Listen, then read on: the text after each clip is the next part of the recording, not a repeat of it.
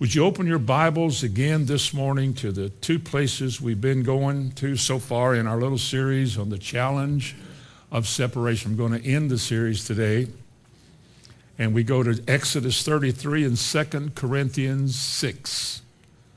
Those are the two verses that we have been using. Now, in Exodus 33, beginning in verse 12, Moses is talking to God. You know the story well. And God has told him that you have found grace in my sight, Moses. And Moses said, if I have, then let me know who you are so that I can continue to find grace in your sight. Well, listen, here's what he said in verse 16. For how would people know that I have found grace in your sight, I and your people? Is it not that you go with us? Now, we've already said a lot of things about that. But let me just tell you once again so we get started this morning. The fact that God is with us is also the fact that his grace and his favor is with us. Whatever God is attached to, whatever God allows himself to be attached to, whatever he brings into his presence, whatever he lays hold of, he does because he wants to, and something like that finds favor. Now, when he calls you out of darkness to be his child, and that he takes his residence, you become a temple, and he lives inside of you. You have found grace in the sight of God, not because you earned it, not because you have talents and abilities that God needs, for he needs nothing. But he has brought you out of darkness because he has a plan and a purpose for you. And he wants you to know that his presence with you is grace, is favor. And it's precisely because of that, to maintain that favor and that grace, that you must become separate from the world that he must judge. Now, not everybody has God with them. Ephesians 2 talks about a people without God and without hope. Without God and without hope is a despaired life. You have nothing. You're full of the things of this world. There's a lot of noise and glamour and a lot of busyness going on in your life, but you have nothing. And when you die with nothing because you're without God. So the fact that God wants to associate with you and have fellowship with you is probably the most essential need that anybody could ever have in a human life. Because without God, you have nothing. You live and you breathe and you function and you go and you do and you buy and you sell, but you have nothing. Your life is quite empty, and you become aware of that. I think the most empty people I can think of today must be atheists who say they don't believe there is a God. But God, when God made man, he made him to worship something, and every man seeks something to be God.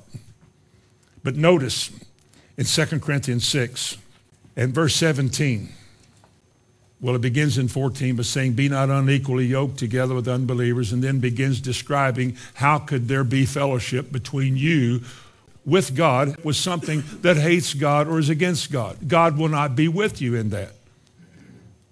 Didn't God say once he will be with you as long as you're with him? If you honor him, he'll honor you. If you reject him, he'll reject you. Just throwing that out, because he said, be not unequally yoked together. Now, he means that, obviously. Verse 17, wherefore, come out from among them and be separate, saith the Lord, and touch not the unclean thing. And he said, I will receive you. Now, if you turn that around the other way, which no commentator I've read yet wants to, it becomes very dire. If you are unwilling to come out from among them, if you are unwilling to leave the unclean things and the wicked things and the dark things and the sinful things in this world, if you are unwilling to let go of your hold, and sometimes they have quite a strong hold on your life. God knew that when he saved you. But he wants to manifest himself to you as the most necessary need in your life, for whom you would give up anything and everything you have to maintain a good relationship with God. But you'll have to make a decision, because he said, you come out. you separate yourself from. It's a matter of choice that you have to make. Here are the facts. This is the bigger picture. Now, what are you going to do about it? Come out from among them and be separate and touch not the unclean thing. That means association, be involved with the unclean thing. Then he said, and I will receive you, one. Secondly, I will be a father unto you. And thirdly, he said, you shall be my children, my sons and my daughters. Now, if you want to be his family, if you want him to be your heavenly father, and if you want him to receive you, it's a very simple matter of you making the right choice. It is that simple. You look and see what he's going to judge, all out there that he calls evil, and you realize that if you're a part of that, you'll be judged with it. 1 Corinthians 11. So you recognize as you begin to learn that this is what God is against, and you're a big part of that. You were by nature drawn to that, and you indulge yourself in the world in its ways and its lusts and its desires and its contempt for God. Oh, you didn't see it before, but now you do. And so the challenge of separation is, will you come away from that and find your peace and joy in me? You will if you come out. Or you can just memorize this as a verse of Scripture and go on with your life and assume that God is with you because you've memorized Scripture and you go to church. Because a lot of Christians do that. Oh, I go to church. They always say that. Oh, I go to church.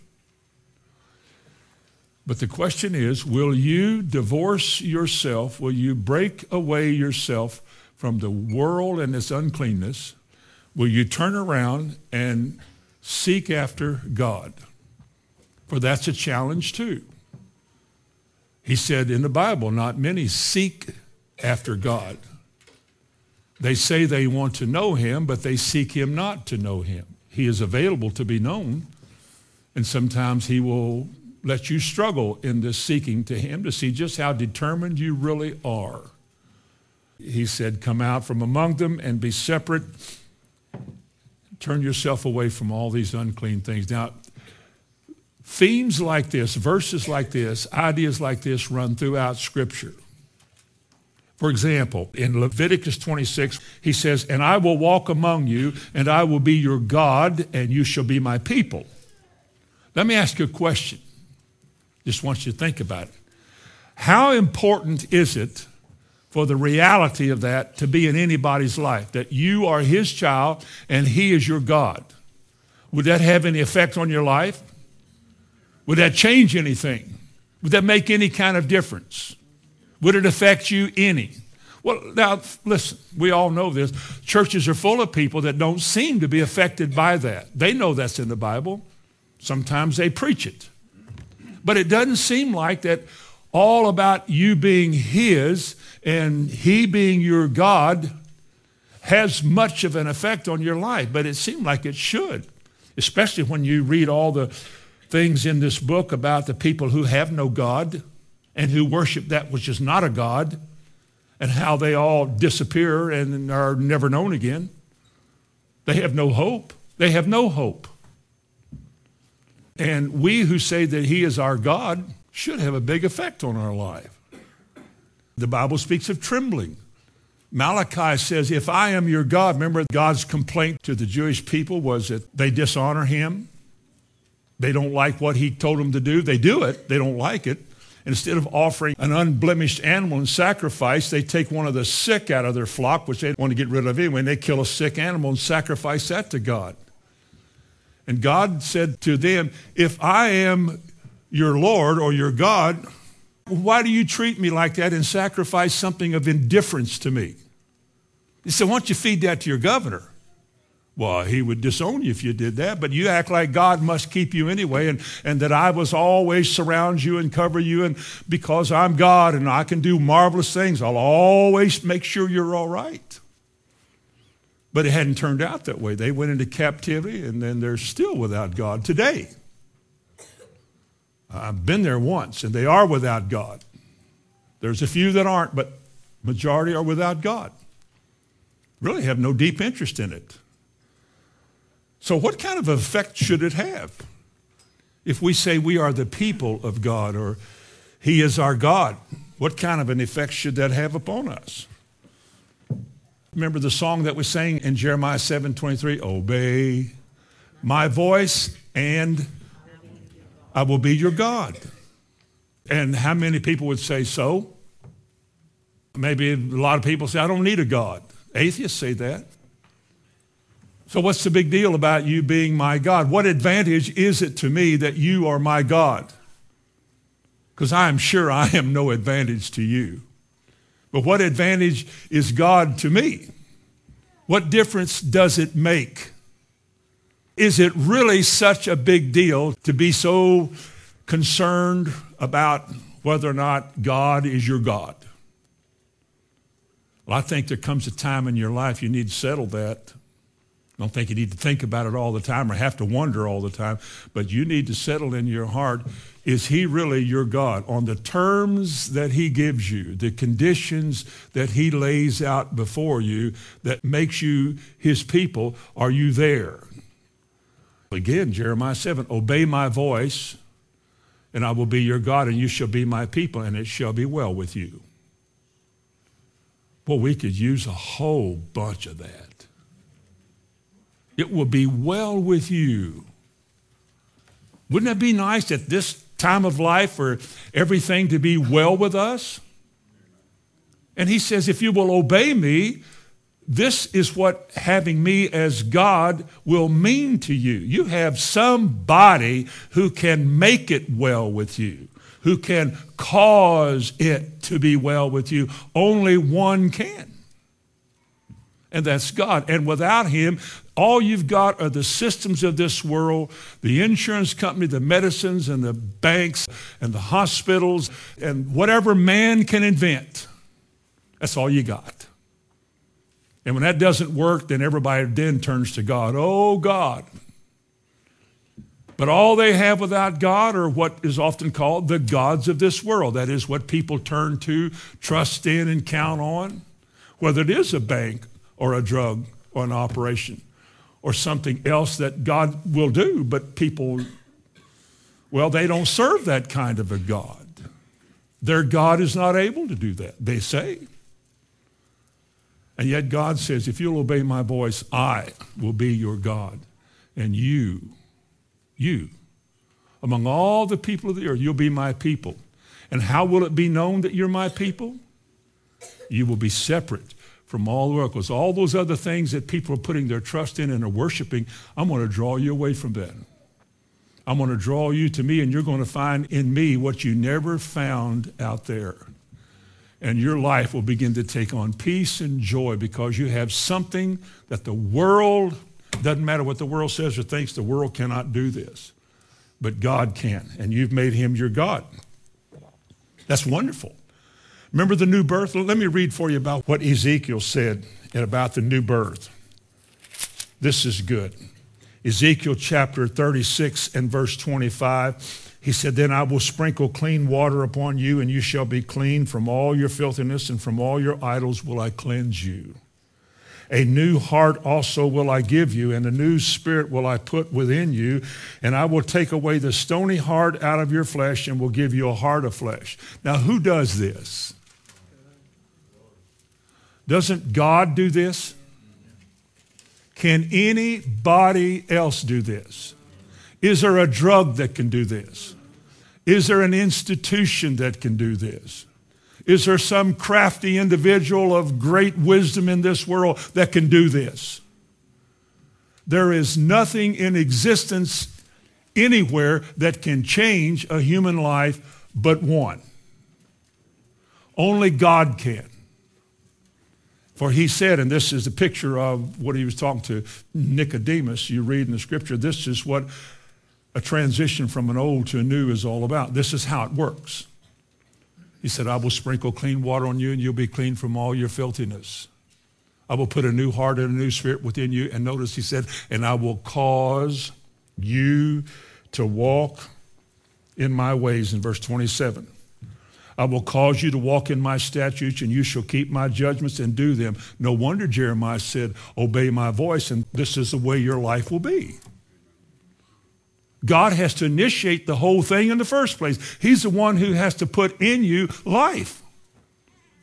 For the Bible says he is life. He gives life. Nobody else can. He is the creator of life. Life can only come from him.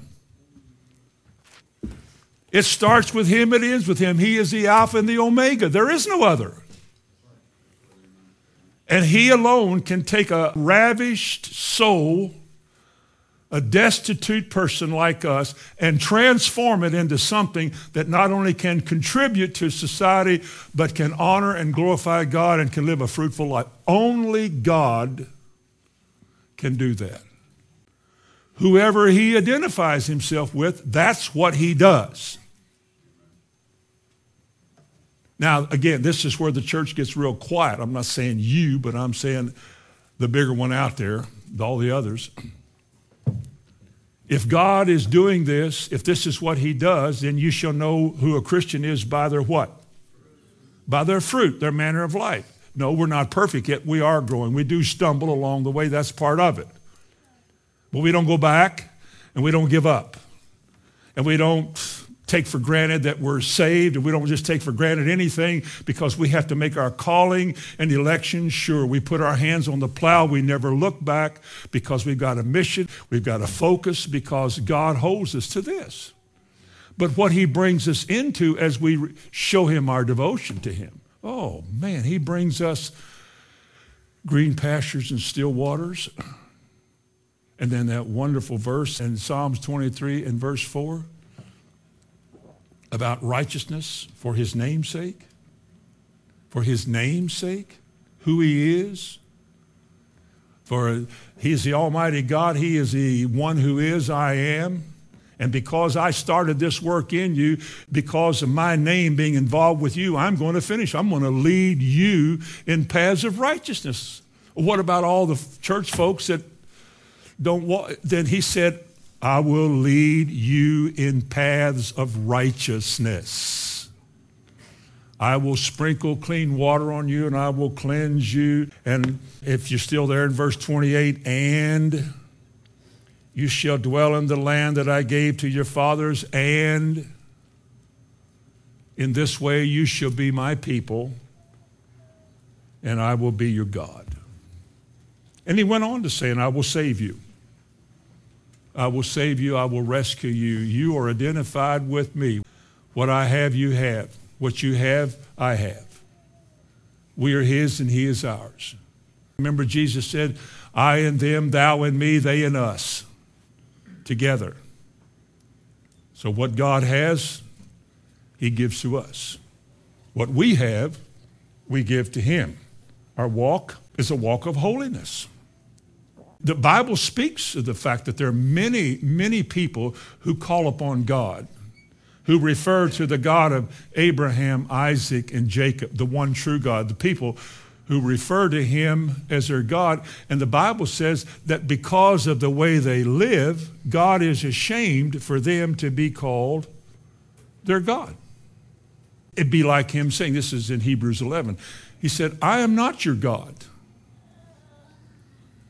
Are y'all with me so far? God is saying, don't say that I am your God when you live like the world. I am not your God. There is a God of this world. There are gods that people worship. Paul said in Galatians chapter 4, verse 8, he said, when you knew not God, you did service unto them which by nature are not gods. Then he mentioned you observe days and months and years and weeks and traditions and things. You observe those things because somehow or another you're counting on benefiting from that, like it's some kind of God. He said, they are not gods. I am the only true God. The Almighty God says that. And he is not ashamed to be identified with his people who struggle, because he's referred to them in Hebrews 11 and verse 16, the people who struggled and were destitute and so forth, but they never gave up their faith. They never quit trying. They never turned away from him. And he said, God is not ashamed to be called their God, which implies that there is a certain amount of people who call God their God, but they live like he doesn't exist because they don't honor him. They don't recognize him in their life, in their choices, in the way they live. It's like Oh, God is more or less just a concept, an idea. There is a deity in heaven that has a place called heaven where he lives, and that's about it. And church is kind of what we get together and do, and we mention him and Jesus and try to come out of here with a better moral barometer than we had when we came in here. Maybe we can do better, be better people, which is about what Christianity is anyway, just better people. It has nothing to do with God. It's like they've never learned his ways. They've never turned to him. What's behind the word God? When people historically, back from the beginning of time, when people speak of God, what are they speaking of? Are they not speaking of some deity, something beyond themselves? Why would man need God? Why would he need a God? Because every human being realizes how fragile he is in this world. He is incapable of making things happen that he needs to happen, like making it rain. He can't do it. He can't even stay awake. He has to sleep. The least little bit of a bug will fail him and he'll be down. And so he recognizes that he's quite fragile in this world. And he needs something beyond himself and bigger than himself who is able to perform for him and make his life better and bring goodness into his life. Now, he needs something like that. Sometimes people worship the sun. It's always there. It's always bringing warmth. It makes the earth grow. That must be the sun god. And then there's the moon, and whatever the moon does, it's a moon god. The Egyptians had gods. They had a lion like this here with a bird's face or a man's face or something, and they worship it. Man has created gods. Man makes statues and gods because he has this particular need of a supreme being that he can look upon for help or for protection. It is an inherent need in man. He was made to need something beyond himself. He didn't know what to call that. He didn't know what to call God or a God. Some nations had many gods. They had all kinds of gods. Paul spoke of one of them at Mars Hill. He said, I see you have many gods. You've got one here that says to the unknown God. He doesn't have a name in case you left one out. And there was this inherent fear that anything that had God had a certain amount of awe about it, and you didn't want to offend these gods. You know, they thought if you offended a god, then you might have drought or poverty or sickness or death or something would happen. So, to appease these gods, sometimes they sacrifice their own children. Because behind every god is a demon, devils. Paul spoke that in 2 Corinthians 10. He said, they sacrifice the devils in the marketplace, all these things they offer up their food to, and all these deities. They're just devils. But man needs something beyond himself. The king needed something he could pray to before he goes to war to help him fight against his enemy. They had a little priest, some of these nations did. They had priests who would advise the king. Ahab had his. Remember the story?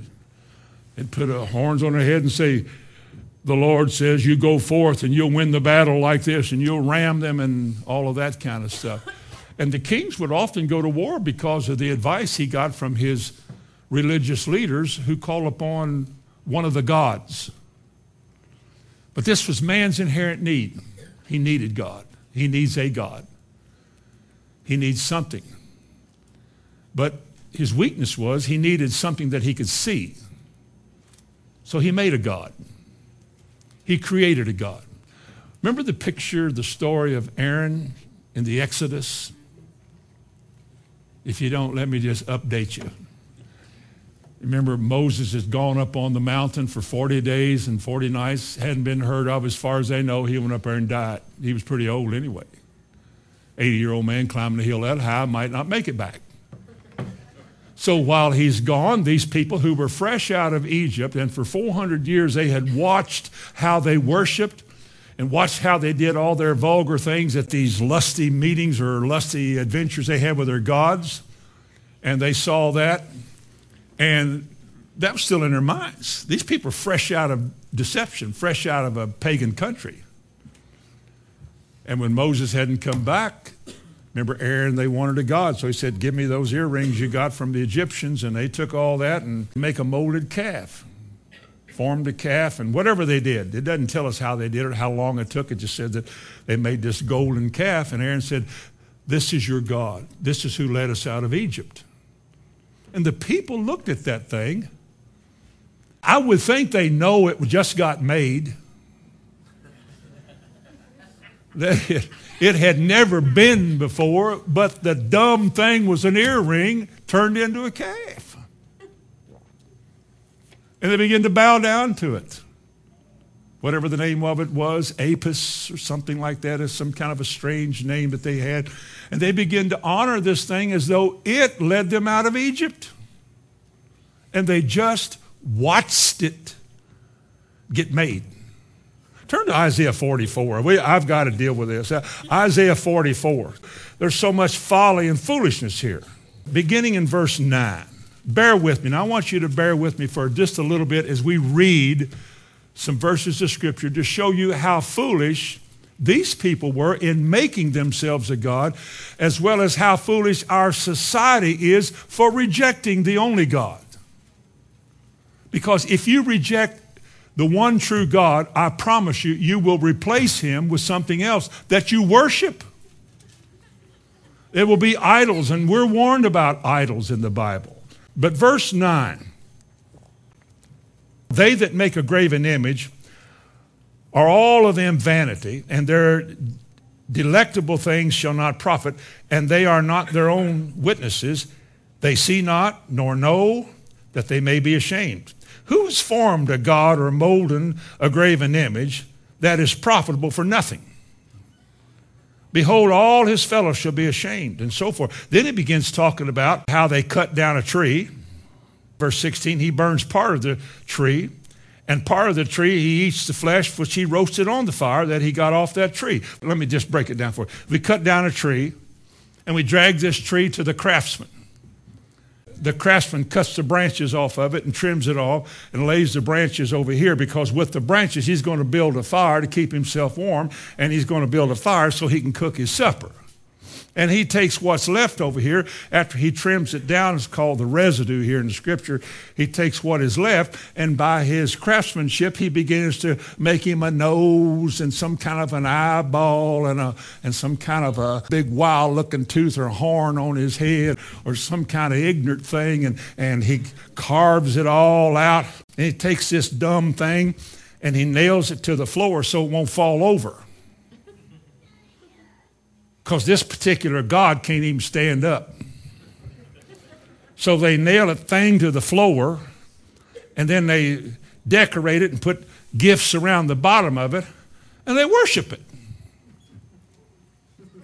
Now, you think, well, that's the dumbest thing I've ever heard of. It is the dumbest thing we've ever heard of.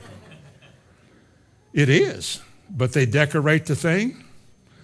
Listen, verse 17, and the residue thereof he maketh a god, even his graven image. He falleth down unto it and worshipeth it, and prayeth unto it, and saith, deliver me, for thou art my God. And of course you want to say, time out, time out, time out. Before you holler at this thing to help you, well, you realize you just cut it down a while ago in a tree. It was a living, breathing thing. It was doing well. And you cut the thing down, and now you made a god out of it and said, oh, deliver me. How can this be? It's a tree. It's a piece of wood. It is a stick. It is a big stick. And you're bowing down to this stick, and you say, oh, whatever thou art name is, oh stick, deliver me. And of course, God is taking his liberties here in Isaiah by saying how foolish this all is. How foolish it is. If you just go from right there a little bit to the right in Jeremiah chapter 10, I'll tell you what's going on right now. This is pretty close to this morning, and especially this week. Verse 2, thus saith the Lord, learn not the way of the heathen, and be not dismayed at the signs of heaven, for the heathen are dismayed at them. For the customs of the people are vain. Does your Bible say something like that? For the customs, are we together? For the customs, I'm emphasizing that, of the people are vain. For one cutteth a tree out of the forest, the work of the hands of the woodman with an axe. They deck it with silver and gold, and put a little angel on the top of it, and hang little balls and little silver and gold things all around the side of it, and throw their gifts under it. No, it doesn't say that. Excuse me. They deck it with silver and gold, and they fast it with nails and with hammers, that it move not. Wow. Sound like a Christmas tree. But that's man. He looks at that tree, and somehow, whether he wants to hear me say it or not, he imagines God in all of this, because the birth of Jesus, and somehow the tree fits into his birth. Does it? Does it? Well, the manger was made out of wood. Well, I can't help you. When you're without God, you do think like that. You can't see what God is saying. Isaiah 45, the very next chapter over in verse 20, said they have no knowledge that set up wood of their graven images and pray unto a God that cannot save. That thing can't help you. It can't speak. It can't move. It can't talk. It can't think. You have to nail it to the floor. Somebody has to hold it up, because if you don't, this God will fall down. He might even break.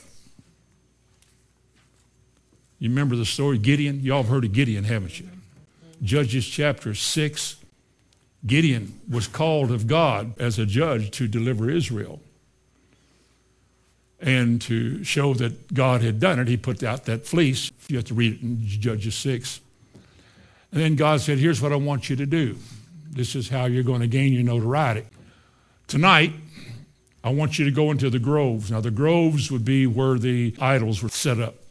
And there was one big one called Baal. He said, I want you to go knock Baal over and cut down all the groves. Cut down all these Ashtaroths and Asteras and whatever they call them. I just want you to cut them all down. This is what they worship. They would go to these things and worship. Cut them down. So he did. He went there that night with some of his friends, and they knocked old Baal over. Can you imagine one man just roughing up a god and throwing the god down and just throwing him in the floor? And then going there and cutting all these other gods down? Just cut them down. And the people the next day found out that Gideon had done it, and they said, you're going to die. So they came, and his dad said, no, wait a minute. Joash was his father's name. He said, will you plead for Baal? Will you plead for Baal? Will you save him? If he be a god, let him plead for himself, because one has cast down his altar. That's pretty reasonable, isn't it? You've been worshiping this thing and following this. You've been counting on this system of man your whole life to get you through. At the end of life, you're counting on it. It's just like saying, you buy a cancer policy. Seems like people are so fearful of that. Let me ask you a question. Can an insurance company with any policy keep you from getting cancer? Then what'd you buy? Can you buy flood insurance? See, when you buy flood insurance, that means that the insurance company has the power to keep a flood away from your house. If it rained 68 inches in 1 hour, it'd just go around your house. It wouldn't even get the yard wet. It'd just go around over top, just like the Red Sea, just go somewhere else. Why? Because I've got insurance company. And I've got flood insurance. I got the fire insurance. I got the health policy. I got all these things that my hopes are set on. And yet, there's not a single policy, nothing that man has ever devised can keep from happening the thing he says it won't happen. You die with it, you die without it. The only hope you have is God, who can control nature. Yet people don't believe that. They've been talked out of that in church through their years in church and going to church and religion and basing what God is on religious people, they have talked themselves out of anything about God being what they need. I don't need that. If going to church is going to make me like him, I don't want that. But they have a God. Trust me, everybody in the world has something they're counting on, especially towards the end of their life. Everybody. If it's not the God of Abraham, Isaac, and Jacob, you're living a vain life. Because only God has life, times, and circumstances in his hand. Anything outside of him is vanity. Now, if we don't honor him like that, if our daily life is not a conscious, God-conscious life, then we have to go back and ask ourselves, is he with me? Is he dwelling in me? Is his residence in my life? Is the divine nature spoken of in 2 Peter 1, is it in here? There's no more essential question for me to answer and get right than that one. Is he or not? Because outside of God, there is nothing. There's nothing. It's all over without God. And when he offers to us, I will be your God, and you will be my people. That's the answer. That's what I must want. I must somehow be inspired of God to see my great need for that. I need that. I don't need the gods of this world. I don't need whatever they had. Remember Mount Carmel, 1 Kings 18. How long, he said, will you halt? Elijah said, how long will you halt between two opinions? If God is God, then serve him. If Baal is God, let's serve him. But let's find out who's God. So you go first, Baal. All of his priests. Nothing happened. Elijah was about today's standard. He was politically incorrect in that he goaded them. Maybe your God's asleep. Holler louder. They even cut themselves. Look what we're doing, oh, man. In vain trying to get something that is not, to do something that can't. How much of a wasted life is that? Who told them there was a God that you could carve out of a stone by some craftsman, and then the thing becomes a deity? It's really not a deity, but you think it's a deity. Look what people do with pictures. You go in some churches and they got pictures in the sanctuary or statues. There's a statue like this, or one of the apostles, I suppose. And you begin to transfer your desire for these things to be a God because you ask them for help. That's what you do. How many times do Catholics say, Hail Mary, full of grace, the Lord is with thee. Blessed art thou among women. Blessed is the fruit of thy womb, Jesus. Holy Mary, Mother of God, pray for us sinners now at the hour of our death. I told a nun one time, if you're still a sinner, God doesn't hear you. Excuse me. John 9:31, now we know that God heareth not sinners. You keep confessing you're a sinner, you're wasting your time praying. And she said, I've never looked at that before. Of course, I'm thinking it'd really be good to look at that. Be a real good thing to look at that. Holy Mary, Mother of God. They pray to her because nobody would have more influence on a son than a mother. My goodness, who taught you that? They came up to Jesus one time in a crowd in Luke 11, and they said, blessed is the womb that must have been a nun. Blessed is the womb that bore thee and the breast of which thou hast nursed, or perhaps thou hast sucked. And he said, yea, rather. Yea, rather, Jeremiah 7. No, that's not what he said. He said, yea, rather. He said, blessed are they that hear the word of God and keep it. That's who's blessed rather than my mother. Your mother and your brethren are waiting for you outside. And he said, who are my mother and my brother? In Mark 3. Who is my mother and my brother? But they that do the will of God. Wow. So he didn't put much stock in worshiping anything outside of God, did he? He said, I come for one reason, to do the will of my Father in heaven. I want to make sure my life is so maintained that God is always in favor with me. I don't want any sin in my life, because sin separates between you and God. Your Bible says that in Isaiah 59. I want God to be on my side. I want him to be with me. I want him to be for me. And when Elijah hollered at those guys to make it work, they quit by evening. Remember, Elijah said, kill the bullock, lay it in pieces, 12 big stones for 12 tribes of Israel. Lay the bull on there. Now, a tub or whatever, a big barrel, another barrel. There was a drought. Boy, this is stuff here. Another barrel, until water was running in the trenches all around, just wet and soppy. Isaiah got back and prayed, and the fire of heaven came down. The Bible said, consumed the offering, the stones, and the dust of the stones. Whoa. Now that is God.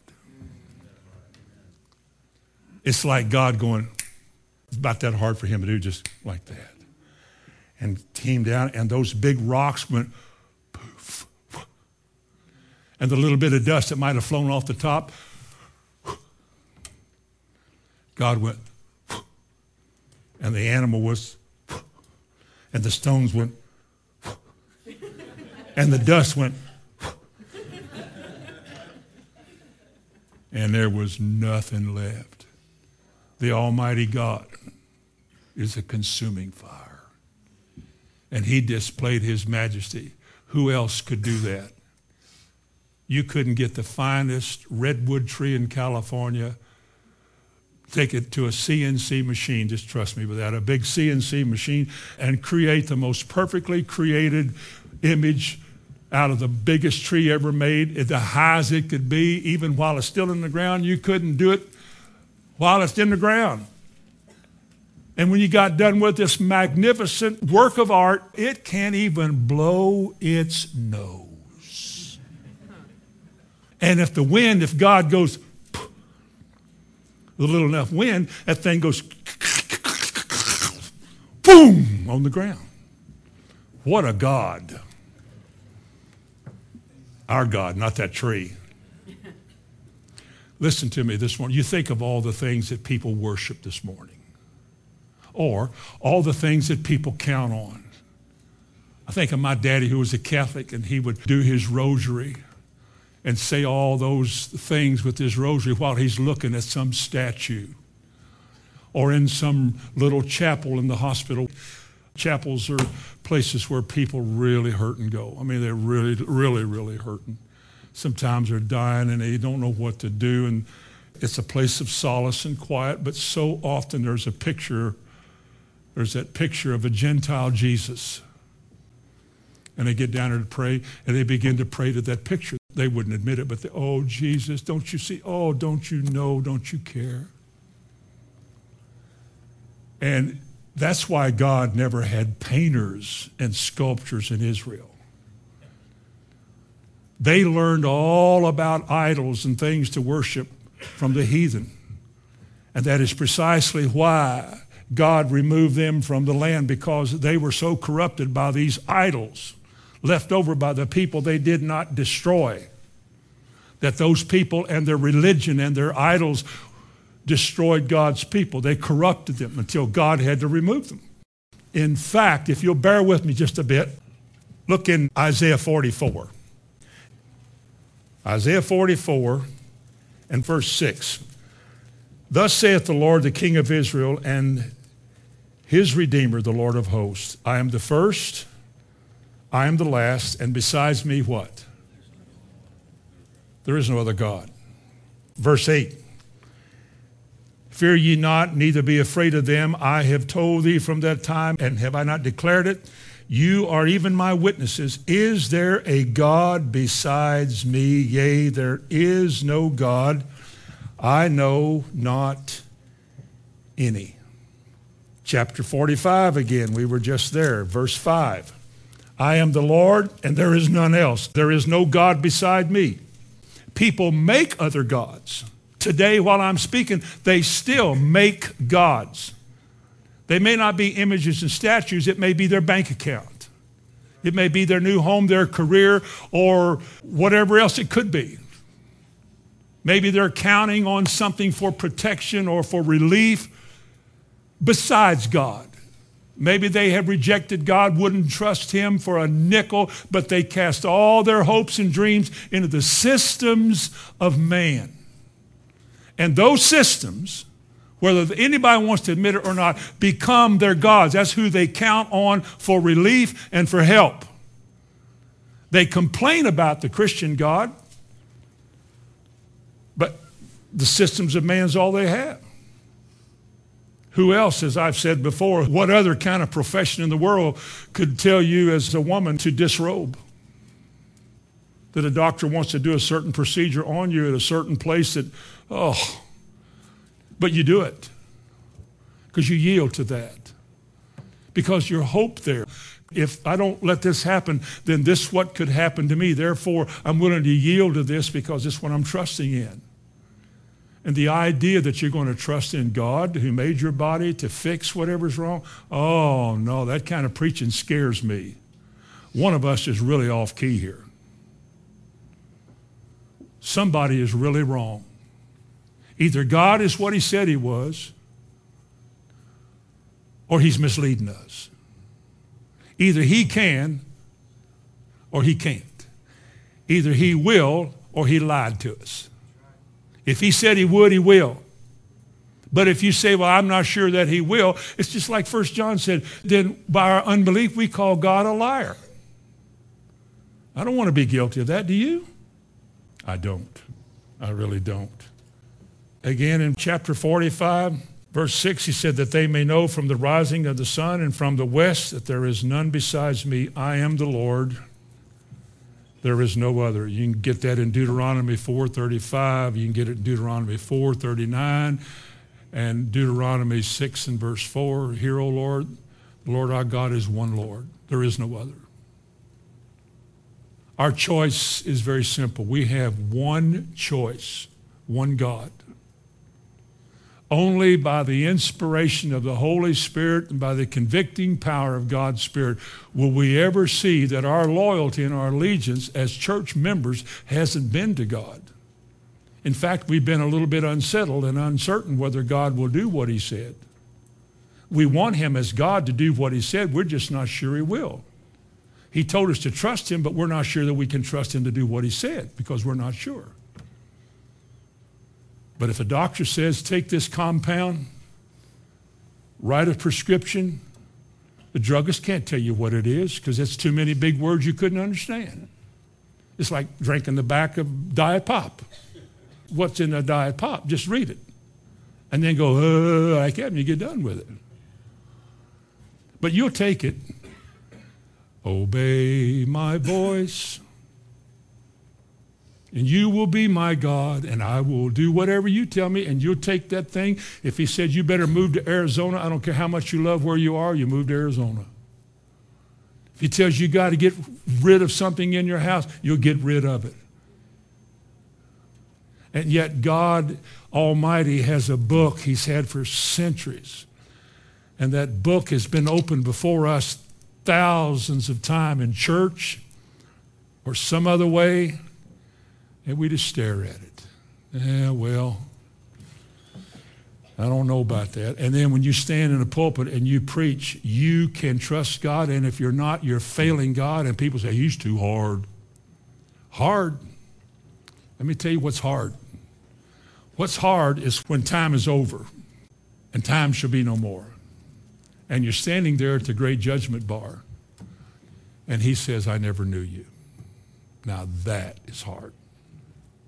How could you prevent that from happening?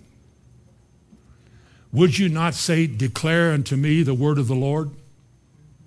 Don't spare my feelings. Don't court my favor. Don't use me to make me feel good.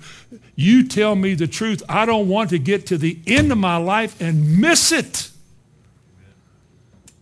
He says, if you will come out from among them and be separate, saith the Lord, what did he say he will be? I will be a father unto you. You shall be my children, and it shall be well with you. Shouldn't I want that? Shouldn't I? Shouldn't our church preach that?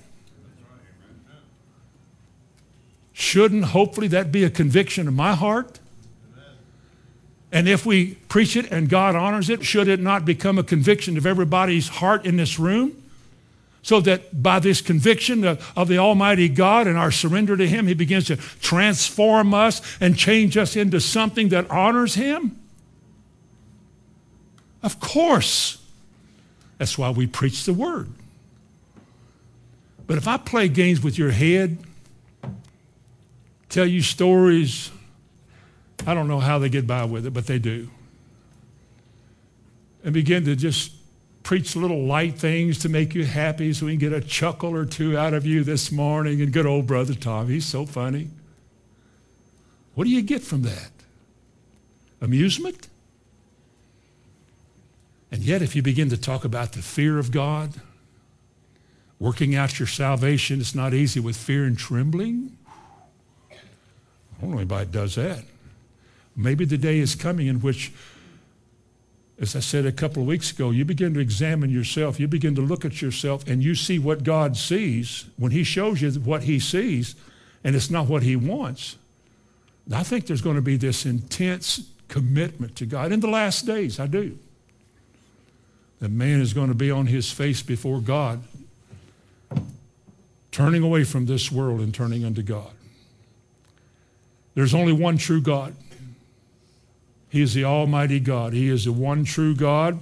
He is the only true God. There is nobody else. Only God, the God of Abraham, Isaac, and Jacob, the God of our Lord Jesus Christ, is the only God who ever has been. He's the only one who sees all, knows all, can speak, is always present. He is omniscient. He knows everything that can be known. There is nothing knowable that God does not know. From the hairs of your head to the number of stars in the sky, to how many steps you've taken in your life, how many times your heart is beat, how many drops of perspiration has fallen from your body, and how many times you've blinked your eyes. Who would know that? It's not knowledge that we need every day, but it's known. Because He's omniscient. Our God is omnipotent, omnipotent. You know what potent is? Omni means all powerful, omnipotent. I can come to Him as He begins to reveal Himself to me as all powerful, and there is no other God, and who can stop His hand? Nothing is too hard for Him. We sang that song. We take the word hard and put difficult. Nothing is too difficult for Thee. Nothing is too difficult for Thee. Great and mighty God. That's who we're serving. That's who we're here to honor. He doesn't have a form, a picture that we can see. Nobody took a picture of Jesus. Jesus is the only representation of the invisible God there is. Hebrews 1 says He is the image. Jesus is the image of the invisible God. He is the exact likeness of God's person.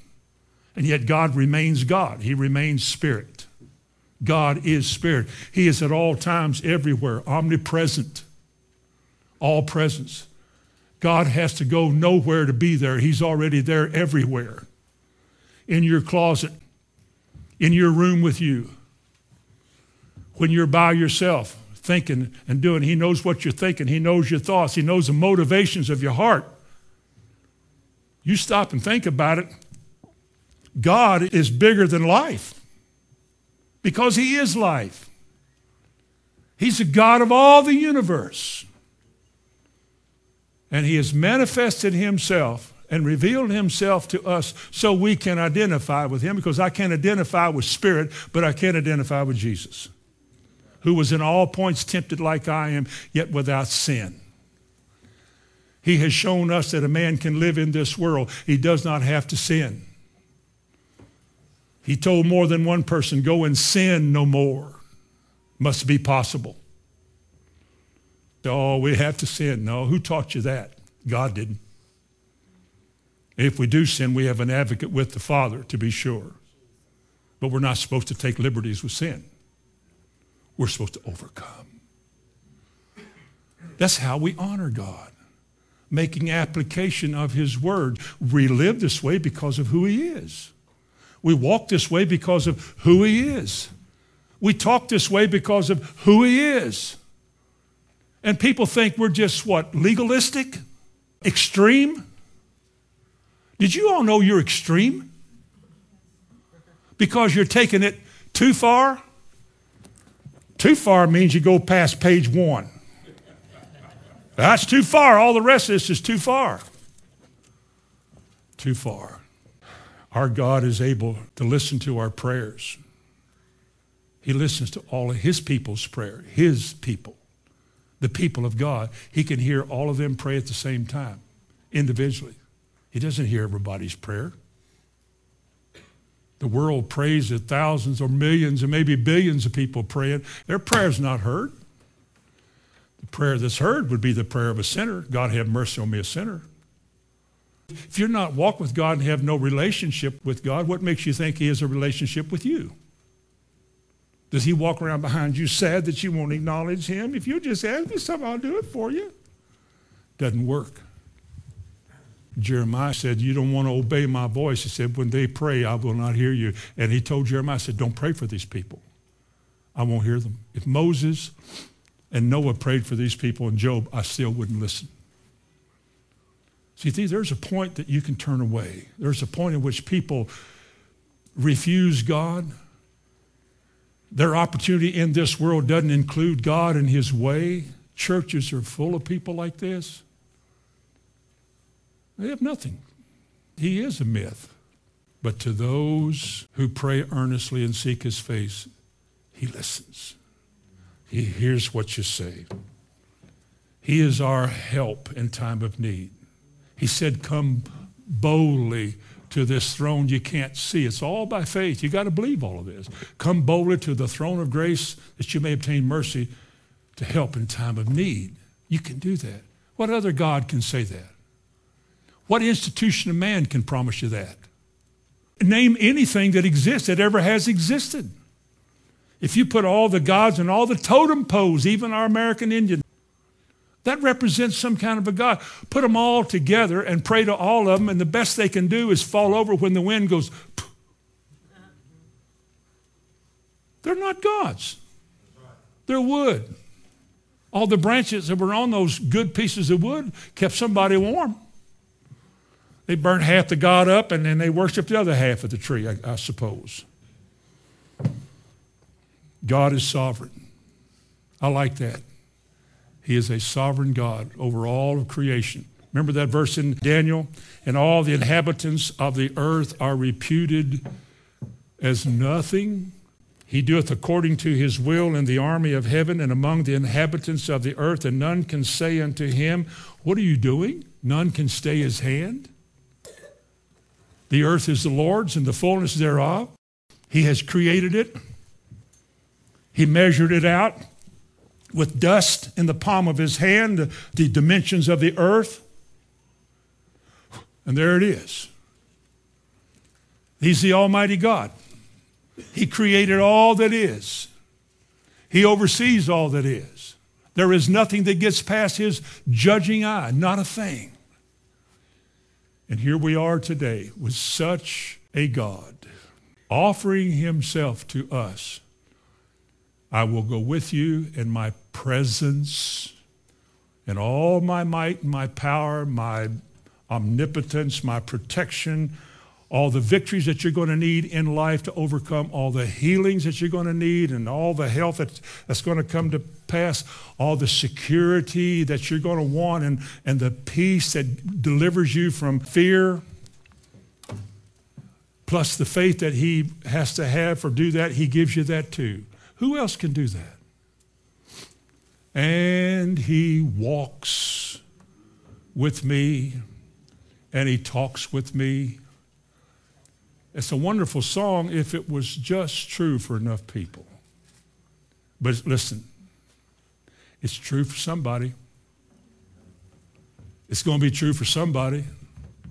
If nobody here, there's somebody somewhere it's going to be true for. Or it's going to be true for a lot of people here. My prayer is that everybody here, the whole gang of us. I pray every day for my family, for my children and my grandchildren every day. That every one of us will go to heaven. I pray for my whole family to go to heaven. Because my grandkids are my kids. One of them said to me once, "You're not my daddy. I might as well be because I'm the clan leader." Just kidding, of course. I will walk among you, and I will be your God. In Shelbyville, you shall be my people.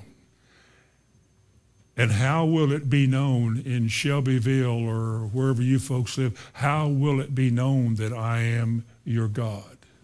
Except that I go with you. I am with you. I make the difference in your life. I'm the one that brings you the peace and the joy and the victory and the healing and the health. I am the one who is in the secret place of the Most High, who shall cover you with his pinions. And no evil shall befall you, and no plague will come nigh your dwelling. For he, our God, shall give his angels charge over you, and they will keep you in all your ways. Who else can do that? My prayer, God, make that have a deep meaning in our individual hearts so that every day we acknowledge you as our God and honor you with our life. In Jesus' name. Amen. Heavenly Father, in Jesus' name, as you have challenged us to break away from the systems of this world that you must judge, continue to show us the good and fruitful reasons why we should. Continue to show us the hopelessness in this age without God. Continue to make us mindful of who you are every day. And I do pray, Lord, that everybody in our church, just like you told Timothy, if you will give yourself to the reading of this word, the study of this word, and to the doctrine, to the teaching, you not only will save yourself, but all those that hear you. Lord, let that be so true here. I ask in Jesus' name, amen.